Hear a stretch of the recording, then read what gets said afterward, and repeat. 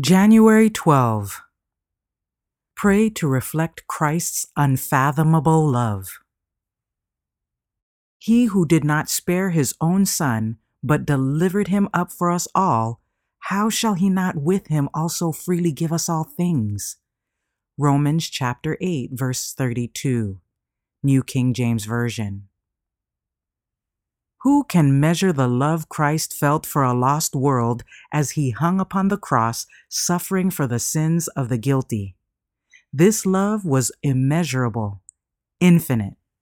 Christ has shown that his love was stronger than death. He was accomplishing humanity's salvation, and although he had the most fearful conflict with the powers of darkness, yet amid it all, his love grew stronger and stronger. The price was paid to purchase the redemption of men and women when, in the last soul struggle, the blessed words were uttered which seemed to resound through creation, "It is finished." The length, the breadth, the height, the depth of such amazing love we cannot fathom. The contemplation of the matchless depths of a Savior's love should fill the mind, touch and melt the soul, refine and elevate the affections, and completely transform the whole character. Some have limited views of the atonement.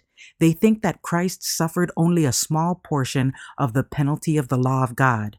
They suppose that while the wrath of God was felt by his dear Son, he had, through all his painful sufferings, the evidence of his Father's love and acceptance, that the portals of the tomb before him were illuminated with bright hope, and that he had the abiding evidence of his future glory. Here is a great mistake. Christ's keenest anguish was a sense of his Father's displeasure. His mental agony because of this was of such intensity that many can have but faint conception of it. Here's love that no language can express. It passes knowledge. Great is the mystery of godliness. Our souls should be enlivened, elevated, and enraptured with the theme of the love of the Father and the Son to humanity.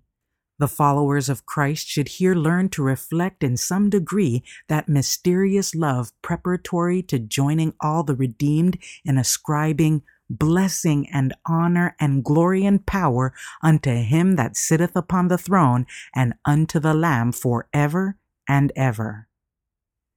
Testimonies for the Church, Volume 2, pages 212 to 215.